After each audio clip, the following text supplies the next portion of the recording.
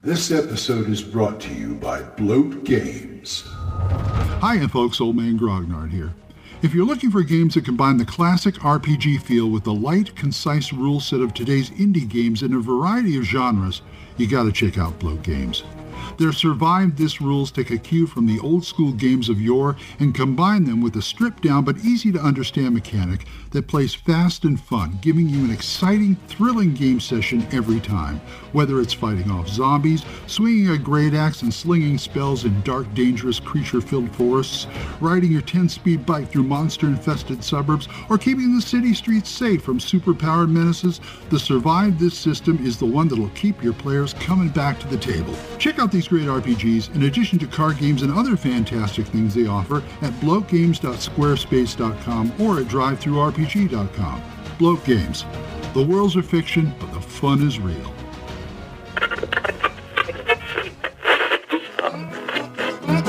Abandon all hope, listeners. You're listening to Radio Grognard, the OSR podcast about stuff, with your host, Glenn Hallstrom. Hiya, folks. Old Man Grognard here. Hope you all doing well. Got a nice day out. It's a little chilly, but that's okay. Had a good game Friday night. Had my 1E game I do with my friend Jason Saturno. He is a fan. He won something from me. We struck up a conversation. Next thing I know, hey, I'm playing in his 1E game. He runs in Long Island. They kind of Skype me in or whatever. We're using something called House Party, and it seems to be working. Okay, today, I want to talk about something that I think is important, which is redundancy. Now, redundancy, when done in a reasonable manner, is a good thing. Now, I learned about this watching these bushcraft videos on YouTube, because they talk, especially Coal Cracker Bushcraft, Dan talks about redundancy and stuff like fire starting. He has a ferro rod plus maybe matches, a lighter, and flint and steel. Now, that's redundancy. In case you don't have one, you'll have another one. Say your lighter runs out of fluid, you've got a backup. So that's what I'm talking about mainly, is backup. Now, we live in an electronic age. I know that, and that's good. We have tablets, we have phones, we have computers, we have laptops. We have all of that. And putting your games, campaign notes, adventure notes, and things like that on there is good. There are good programs out there for it. I myself use OneNote, Microsoft OneNote, because it's free and it's easy to use. And I already got a cloud thing with Microsoft, so it just adds to that. But I still can look on my shelf and see, what do I got?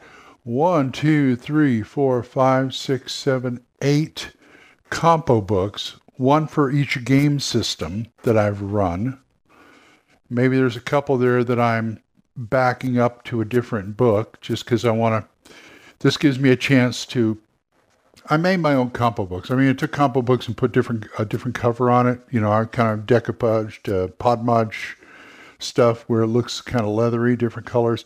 And I basically did that so I could take the book I'm using, whatever book I wanted to use, say my Gangbusters game or my Swords and Wizardry or Astonishing Swordsman game, or even my own world, and I transfer stuff in there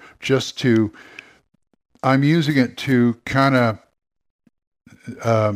I got notes all over the place and notes in this book that I can't really follow. I want to be able to reorganize things in there so it's easier for me to follow in there, plus index them.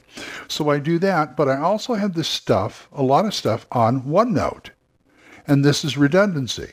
I'm not always going to have my tablet, nor am I always going to have my notes, but I will have my phone, no matter how broken down it is, but I could probably use my phone, because what you have to do, to me, if you're going to do the electronic solution, is you got to find a program that is linked to Wi-Fi, the internet, whatever. That way you can always have your notes with you if you have a connection. Now, here's where the redundancy comes in. I have these books over here if I don't have an internet connection. Now, if I know what I'm playing at the time, let's say it's not a convention situation, because I tend to take a lot of stuff anyway. But if it's like I know what I'm going to run, I will select the appropriate compo book and rule set and whatever to take with me. If I'm somewhere else and I need to run a game, and I have the minimum with me, say my game bag, which has my dice, my markers, a couple of small battle mats in there, index cards, things like that, the normal stuff, pencils, and things like that, things we could use. And say I have that with me, and maybe I thought to take a couple of stacks of tokens, who knows? Or I could fake that. But if I don't have my books with me, I got the electronic solution if I can get a connection. I never want to rely on an internet connection, a Wi-Fi connection, a cell connection. That's not a good thing. But if you have the paper solution and the electronic solution, hey, you're home free. So that's what I'm saying. I mean, I don't think the electronics are ever going to replace pen and paper. I'm sorry to say, but that's pretty much what pen and paper is now for me. It's redundancy. It's backup. Yeah, you can back all this stuff up. And if something happens to the cloud, you could lose your stuff, poof, like that. I've always got it written down. Now, when I say reasonable, what I mean is don't do it like a backup of a computer. Oh, I've got 3 different separate hard drives here that I back everything up on. No, or 5 or whatever. If you have 5 different game books, that's kind of too much. But you should have something backed up somewhere, either on paper or electronically, because this stuff is hard to back up. I mean, not hard to back up, but you got to remember to do it.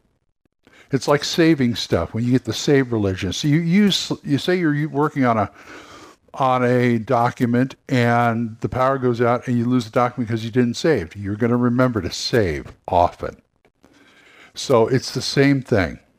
And that way to me it's the ultimate in portability. Like right now I'm going to go out. If I go out and visit a friend, I'll probably have my game bag with me. If not, I'll have my phone with me at least. Maybe have my tablet. I don't know. But I'll have something I could run a game with. And if my friend has some game stuff that I can use, like dice and mats and stuff like that, great. And if I have my game bag, even better. I got the minimum in that bag to run a game. So, and also, like, say, my tablet and my phone, more my tablet than my phone. If I have my tablet with me, I have all the game books too. And because I've got all the PDFs on my tablet. My phone, to me, reading a PDF on the phone, I don't know how people can do it. I really don't. It's just a pain in the ass.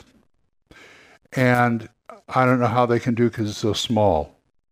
And besides, my phone is about ready to give up the ghost anyway, but that's another story. You got a phone, you got a tablet, you got your books, you're set. Just when you're doing the game, don't forget to back stuff up both places. Okay? Well, I'm going to go start my day. So if you guys want to talk to me about this or anything else, oldmangrognard@gmail.com, or you can drop a voicemail on Anchor. We are monetized, so as little as 99 cents a month. You too can help support me, and I would thank you. Thanks again to Jonathan, Oliver, Gilbert, Juan Carlos, Daniel, Dan, Benjamin, Jason, John Allen, and Michael. Thank you, guys. Don't forget to listen to Dan Gregg's Jung, Y-U-N-G, Jung Grognard podcast. Also listen to Mark C. Walring's The Yawning Owlbear podcast, Big John Allen Large's The Red Dice Diaries, and my friend Eric Tenkar's Tavern Chat. So, until I see you folks next time, keep the dice warm, and I'll talk to you later. Bye-bye. Questions? Comments? Send them to oldmangrognard@gmail.com. We'll see you next time when Radio Grognard is on the air.